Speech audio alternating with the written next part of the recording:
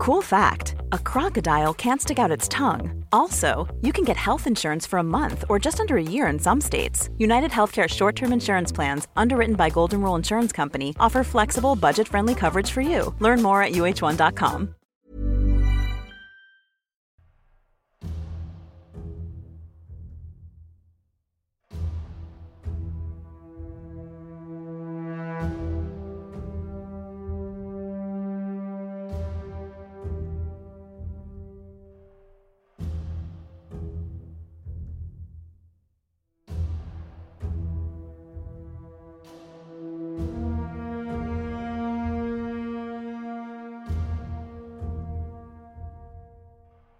Welcome to A History of Europe, Key Battles, The Wars of the French Religion, Part 2 of 4.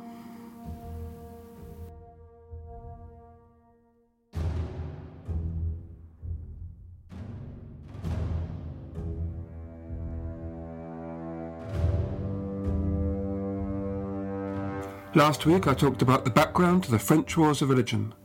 I touched on the state of the economy of the Kingdom of France in the late 15th and early 16th centuries, which was generally healthy but beginning to experience some problems in the mid-16th century. Also covered was the origins of the Reformed Protestant Church and growing popularity of thinkers such as Luther and Calvin. The Kingdom of France was, at the time, perhaps the most centralised system of power in Europe, and so the attitude of the king in matters of religion was especially crucial. In 1516, Francis I had secured a deal known as the Concordat of Bologna, whereby the French crown was granted powers over church organisation in his realm, including the right to appoint members of the clergy. He was therefore disinclined to risk disturbing an arrangement with Rome that worked well for him. Nor was he motivated towards a reformed church as a way of gaining independence from Rome, as were other rulers later on such as Henry VIII of England. In addition, there was an especially close relationship between church and state. The legitimacy of the French crown was more closely related to its connection with the church than was the case for other realms. At their coronation, French kings were anointed with sanctified oil, and as part of the ceremony made an explicit promise to defend the church from heresy. Hence they were referred to as the Rex Christianissimus, the most Christian king. At the same time, Francis was intellectually curious by nature and relatively tolerant of humanism, within reason. So at first he made little attempt to stamp out new religious ideas.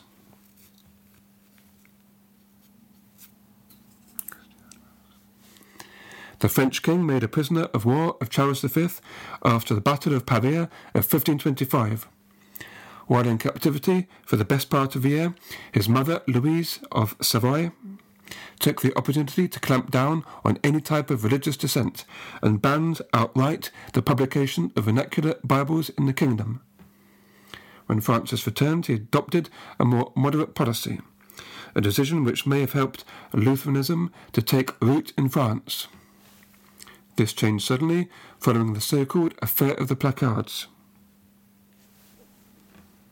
On the night of 18th of October 1534, Protestant placards or broadsheets were publicly displayed in a number of towns. One of them was even put up in the king's bedchamber in his chateau in Amboise on the River Loire. Organised by a band of French Protestant exiles in Switzerland, the provocative messages were a vitriolic attack on the Catholic doctrine of the Mass. They were more in tune with the message of Zwingli and Zurich than of Luther, revealing how many Protestants had grown dissatisfied with Luther's moderation and looked to more radical reformers for leadership. What all Protestants had in common was that they were evangelicals.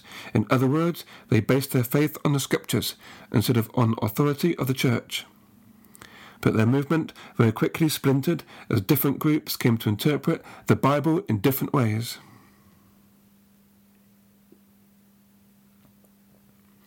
The affair of the placards proved to be a turning point for royal policy. 24 Protestants were executed and a number of others were forced to flee the country. Most significant was the flight of the young humanist, lawyer, academic John Calvin. In 1535, the year after the affair of the Placards, Calvin lived in the Swiss city of Basel, where he devoted his time to writing a Latin textbook of evangelical faith. It was the first version of the work which has come to be known simply as the Institutes. He hoped to persuade King Francis that his followers were true Catholics and distinguish himself from more radical Protestants, but he was unsuccessful and forced to remain in exile. In 1536, Calvin left Basel to head to Strasbourg, but a local war forced him to make a temporary halt in Geneva, a French-speaking city on the edge of the Swiss Confederation. There he saw the potential of the place for a base for evangelicals. It lay on various cross routes across Western Europe and was the ideal location for infiltrating neighbouring France. Having recently won its political independence, Geneva was attracting many evangelical-minded refugees from France and Italy. Calvin quickly became the leader of these exiles and helped develop the printing industry in the city.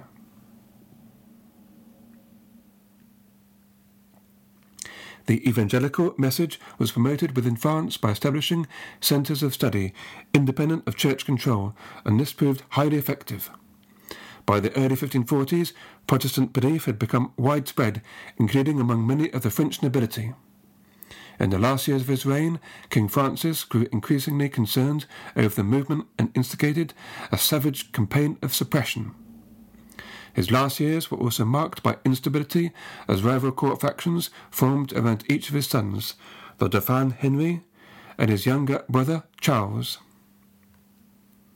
France's youngest son, Charles, died of plague in September 1545, leaving Francis with one surviving son, Henry. On the death of his father in 1547, he ascended to the throne with the title of King Henry II.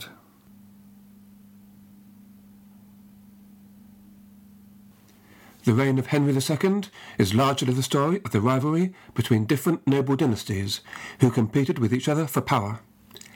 The key players at this time were three families: the Guises, the Bourbons, and the Montmorencys. The staunchly Catholic House of Guise was founded as a cadet branch of the House of Lorraine by Claude of Lorraine, who was granted the title of Duke as a reward for his military service to the royal family. Claude's eldest son, who was named Francis, also proved himself a very capable military commander, while his daughter, Mary of Guise, married King James V of Scotland in 1538 and was the mother of Mary, Queen of Scots. The House of Guise favoured a close alliance between France and Scotland. They encouraged Catholicism in Scotland and its independence from English influence. The main rivals of the Guise dynasty in the 1540s were the House of Montmorency. This distinguished family had been important since the 10th century and were immensely wealthy. The other great dynasty, the Bourbons, had seen their power and influence greatly diminish as a consequence of the treason of their former head, Charles, Constable of Bourbon, described in the previous podcast on the Battle of Pavia. But they regained much of their prestige in 1548 when the new head of the family, Antoine of Bourbon, married Jeanne d'Albret, a queen of the small French Principality of Navarre, which neighboured Spain. Antoine of Bourbon was the first prince of the blood, i.e. he was next in line to the throne after the sons of Henry II. His younger brother, Louis, Prince of Condé, who was responsible for the Bourbon clientele north of the Loire, was an important figure in the French Wars of Religion.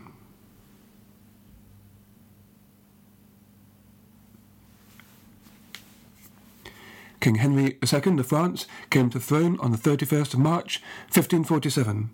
He was reasonably conscientious and hard-working, but lacked experience, having been excluded from public affairs by his father. He therefore tended to rely heavily on the few people he trusted. Immediately after becoming king, he made major changes in the palace court. He elevated Anne de Montmorency, head of his family, to the position of duke, placing him on par with the highest in the land, and also raised the profile of the Guise family. The struggles between the court factions were reflected in France's foreign policies.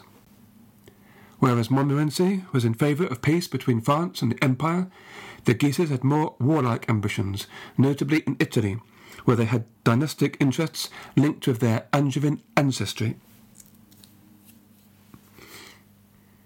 In the year 1552, Henry II ordered an invasion of the Holy Roman Empire, captured the city of Metz, and occupied the region of Lorraine.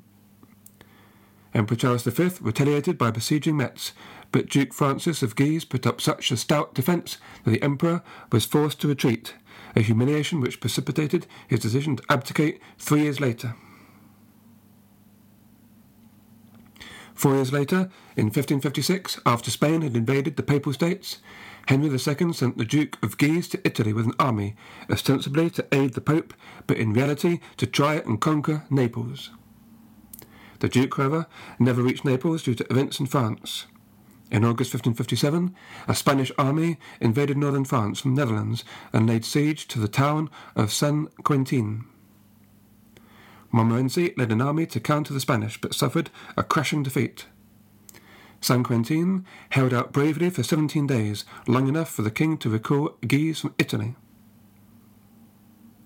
Seeing that the Spanish army had already retired of its own accord, he decided to launch instead a surprising attack on their ally, England. In midwinter he marched on the last English stronghold on the continent, Calais. To the astonishment of the English, after only 8 days, his forces broke through and captured the town. For Queen Mary of England, the loss of Calais was a disaster. It is said that when she heard the news, she reportedly said, quote, "When I am dead and opened, you shall find Philip," that's her husband, King Philip II of Spain, "and Calais lying in my heart," end quote. Later that year, in November 1558, Mary died and was succeeded by her sister Elizabeth. The capture of Calais was a great personal boost as well for King Henry II. His next foreign ambition was to conquer Piedmont as a step to reviving the Angevin claims to Naples in the interest of one of his sons. As for the Protestants, Henry's accession initially offered hope. At first he even showed signs of favouring some aspects of church reform, particularly during an intense quarrel with the Pope in 1551. However, the growing visibility of Protestantism began to alarm the king, and before it got out of control, he chose to start actively persecuting so-called heretics. This did not prevent the decision by Jeanne d'Albret, Queen of Navarre in 1555, to convert to Protestantism, although she did not make this public until 1560. Jeanne's personal conversion would prove to be a most significant event for France, although it could not have been predicted at the time that her son would go on to ascend to the French throne as King Henry IV. Her conversion also reflects the fact that Protestant ideas were beginning to infiltrate into even the highest ranks of the French nobility. It was also at this time when Protestant meetings, which had previously been clandestine, came out into the open, leading sometimes to violent confrontations. One example was on the 4th of September 1557, when a crowd of Parisians besieged a Protestant gathering in a house in the Rue Saint-Jacques. A fight ensued, during which most Protestants, or Huguenots as they were starting to become known in France, escaped. Some, however, were captured by the authorities, and 6 noble women were put to death by the king. Planning for your next trip? Elevate your travel style with Quince. Quince has all the jet-setting essentials you'll want for your next getaway, like European linen, premium luggage options, buttery soft Italian leather bags, and so much more. And it's all priced at 50 to 80% less than similar brands. Plus, Quince only works with factories that use safe and ethical manufacturing practices. Pack your bags with high-quality essentials you'll be wearing for vacations to come with Quince. Go to quince.com/trip for free shipping and 365-day returns. One size fits all seems like a good idea for clothes until you try them on. Same goes for healthcare. That's why United Healthcare offers flexible, budget-friendly coverage for medical, vision, dental, and more. Learn more at uh1.com.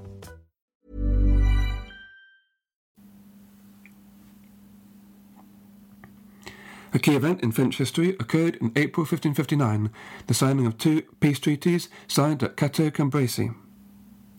The first, between England and France, allowed France to retain Calais for 8 years, then to restore it and pay compensation for its restoration. In the end, the French kept hold of the town. The second and most important treaty was between France and Spain. Apart from an exchange of towns along France's northeastern border, the treaty was mainly concerned with Italy, where France gave up its right on everything except a few fortresses in Piedmont.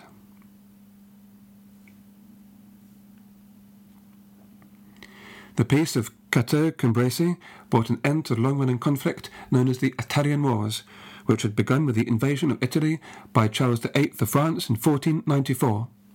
It marked the beginning of French ambitions in Italy for centuries, and the beginning of a period of Spanish hegemony in Europe. But this was caused as much as anything else by an accident which happened to occur during the festivities surrounding the signing of the treaty. For a jousting tournament held in Paris on the 30th of June to celebrate the peace, Henry II was horribly injured by an unlucky lance thrust and died after suffering for 10 days in agony. He left a widow, Catherine de' Medici, and 4 sons, of whom the eldest was only 15, young enough to be king, but not old enough to be able to impose his authority.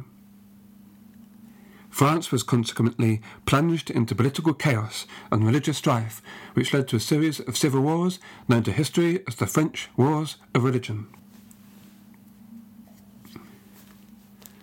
Henry II had been a convinced Catholic monarch in the prime of his life. His death unsettled the government of France, even more so when his eldest son, King Francis II, died in 1560 from an ear infection after only a year on the French throne. As an aside, his death also had the incidental but historically significant effect of sending his young widow, Mary Queen of Scots, back to her native Scotland, where she sought to deal with a thriving Protestant movement. Back in France, Henry II's widow, Catherine de' Medici, found herself in a very difficult position politically. On the death of Francis II, she was appointed as regent on behalf of her second son, King Charles IX, then only 10 years old, and was granted sweeping powers. She had to deal not only with rival factions in the court, but with a resurgence in support of Protestants in her kingdom. In Protestant propaganda, she was much maligned, but in truth she was a pragmatic woman whose main goals were looking after the best interests of her children, which also meant preserving the independence of the throne. While her own Catholicism was never in doubt, she was prepared to try and find a compromise with Protestants for the sake of peace. As well as the religious aspect, she had to steer the throne carefully between the interests of the powerful families. Thus, part of her motivation was to help support the Bourbon faction so they could act as a counterweight to the House of Guise.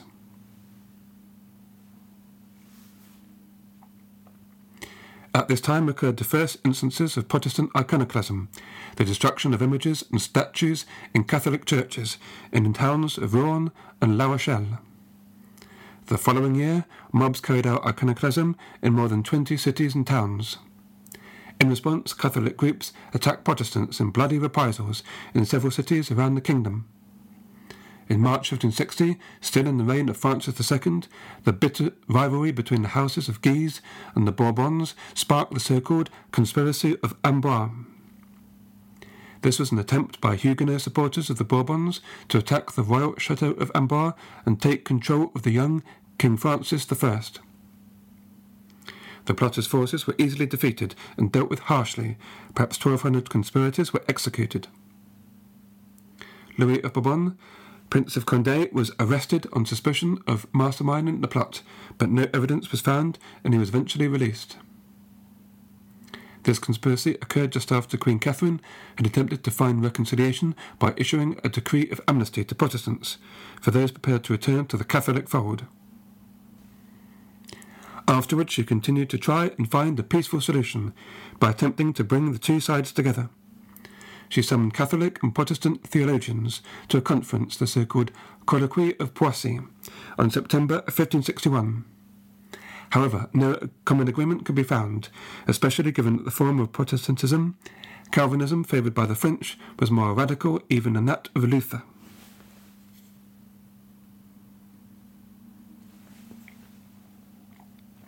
Despite the failure of the colloquy, Queen Catherine continued to hope for reconciliation, which she tried to achieve by concessions. On the 17th of January 1562, she issued the famous Edict of Saint-Germain, also known as the Edict of January.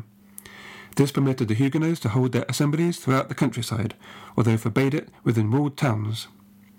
Each concession to the Protestants only encouraged them to ask for more. Some of the more radical believers went on to vandalise church property, breaking images which they believed to be idolatrous. This enraged their Catholic neighbours. A widespread street fighting was narrowly averted in Paris, a city which remained predominantly Catholic. Despite Catherine's best efforts, both sides now prepared for confrontation. Different historians give different dates for the beginning and end of the French Wars of Religion, but the general consensus is that it lasted from March 1562 until April 1598, that is for 36 years and 1 month. During this time, there were 8 separate so-called wars, that is to say periods of more intense fighting, which were separated by periods of temporary truce. Foreign powers were encouraged by both sides to become involved. While the Huguenots looked to England, the German Protestants and Dutch rebels for military and financial support, the Catholics turned to the papacy, some of the Italian states and Spain. However, all the wars were fought on French soil and involved mostly Frenchmen. The outbreak of the First French War of Religion was a culmination of a decade of extraordinary growth in French Protestantism. Diarmaid MacCulloch estimates that in 1562 there may have been 2 million Protestants in France, compared with a decade before, when there were only a handful of secret groups. Importantly, a number of high-ranking nobles were now among the adherents to the new faith, and they took over leadership of the movement from the local ministers and pastors. In April 1562, these nobles, led by Louis, Prince of Condé, were now calling for armed resistance against the Duke of Guise and his allies. The dark mood of the upper class is summed up by a quote from the time from the Parisian lawyer Etienne Pasquier. Quote, "All one talks about now is war, and there is nothing to be feared in a state more than civil war, particularly when a king, due to his minority, does not have the power to command absolutely. If it was permitted to me to assess these events, I would tell that it was the beginning of a tragedy." End quote. Pasquier was correct that both sides were seeking to take advantage of the power vacuum at the top of government created by the minority of the 11-year-old King Charles IX. Catherine de' Medici, as regent for her son, tried hard to maintain national unity, but she was unable to prevent the crisis escalate, as both sides began to mobilise for war. The Duke of Guise formed an alliance with Anne de Montmorency and Antoine of Navarre, and in the spring of 1562 sent a large force to the royal palace of Fontainebleau, claiming to protect the king. In fact, this was more like an attempted coup in the mould of the failed conspiracy of Amboise attempted 2 years prior. Queen Catherine, in desperation, tried to summon Louis of Condé for protection. Condé dared not come to court and instead seized the town of Orleans, which then became the base of the Protestant forces. A number of other French towns quickly fell to the Protestants in regions where their support was strongest, in Lower Normandy and along the Loire Valley. Within 3 months they controlled numerous towns across France, especially in the centre and south of the country. Although many of these towns came onto the Protestant side by military conquest, many others were won over by the conversion of leading local magistrates, who were in a position to seize power even if Protestants were not a majority in their town. With the Huguenots in the ascendancy, Catherine de' Medici now had no choice but to turn to the Catholic leaders to put down the insurrections. The Duke of Guise dispatched royal forces to lay siege to the Protestant towns in the north, with the aim of breaking the Huguenot hold on the Loire and cutting communication to Condé in Orleans. There they met stubborn resistance and progress was slow. Their superiority in numbers finally proved decisive, but it was not until the late summer of 1562 before any real gains were made. Still, fighting was intense with heavy casualties on both sides, and the Catholics lost a valuable leader when Antoine of Navarre was fatally wounded at the siege of Rouen. The Huguenots at Orleans were reinforced by 7,300 German mercenaries. They decided to march on Paris, but were held up by various sieges on the way. They turned north towards Normandy with the aim of linking up of troops promised by England, but found their way blocked at the town of Dreux in the north of France. There took place the largest open battle of the First War on the 19th of December, which ended up a victory for the Catholics. They captured Condé, but this was counterbalanced by the seizing of Montmorency by the Protestant forces and the death of one of the Catholic leaders, the Marshal André. The bulk of the Protestant army managed to escape to safety, led by the young Admiral Gaspard de Coligny, who was quickly becoming one of the leading figures of the Protestant cause. During the siege of Orleans, on the 18th of February, a Protestant managed to infiltrate the Catholic army and shoot dead the Duke of Guise. With 3 of the principal Catholic military leaders dead, and the bulk of the Protestant strongholds in the south still going strong, an outright victory for the Catholics seemed impossible, and so negotiations began to find a peaceful settlement. Catherine de' Medici helped mediate a peace and release of Montmorency and Condé, and in March 1563 an agreement was reached by both sides, which became known as the Edict of Amboise. The new edict was similar to the agreement of the previous year. The big difference was, reflecting the new domination of the nobility in the Huguenot movement, most of the clauses in the edict allowing toleration were targeted at higher levels of society. It did little to allow free worship for regular townspeople, who still made up the bulk of the Calvinist population in France. Thus the edict, which ended the First French Wars of Religion, set a pattern that would be repeated 7 times over the next 4 decades, a military campaign in which neither side could defeat the other comprehensively, followed by a compromise peace that the Crown was unable to enforce. This First War also coincided with a rise in Catholic militancy at all levels in society in France, encouraged by a recently formed counter-reformation movement called the Society of Jesus. Its members, called the Jesuits, helped redevelop traditional religious groups at a local level and were fiercely anti-Protestant.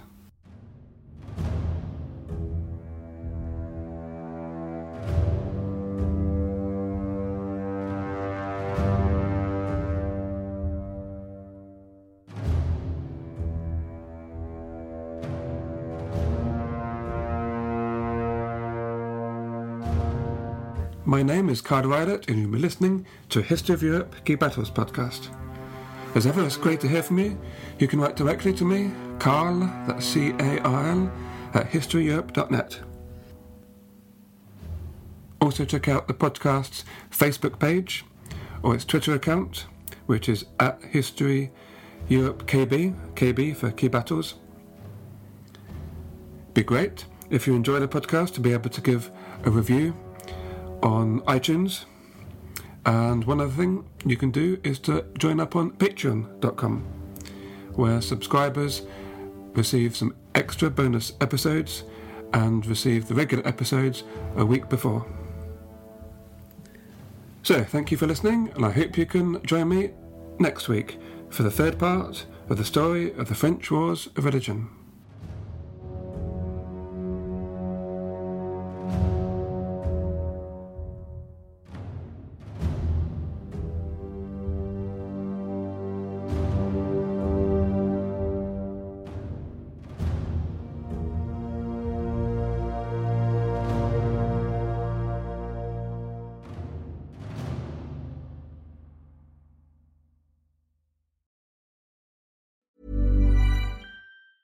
Hi, I'm Daniel, founder of Pretty Litter. Did you know cats tend to hide symptoms of sickness and pain? I learned this the hard way after losing my cat, Gingy. So I created Pretty Litter, a health monitoring litter that helps detect early signs of illness by changing colors, saving you money and potentially your cat's life. Pretty Litter is veterinarian developed, and it's the easiest way to keep tabs on your fur baby's health right at home. Go to prettylitter.com and use code ACAST for 20% off your first order and a free cat toy. Terms and conditions apply. See site for details.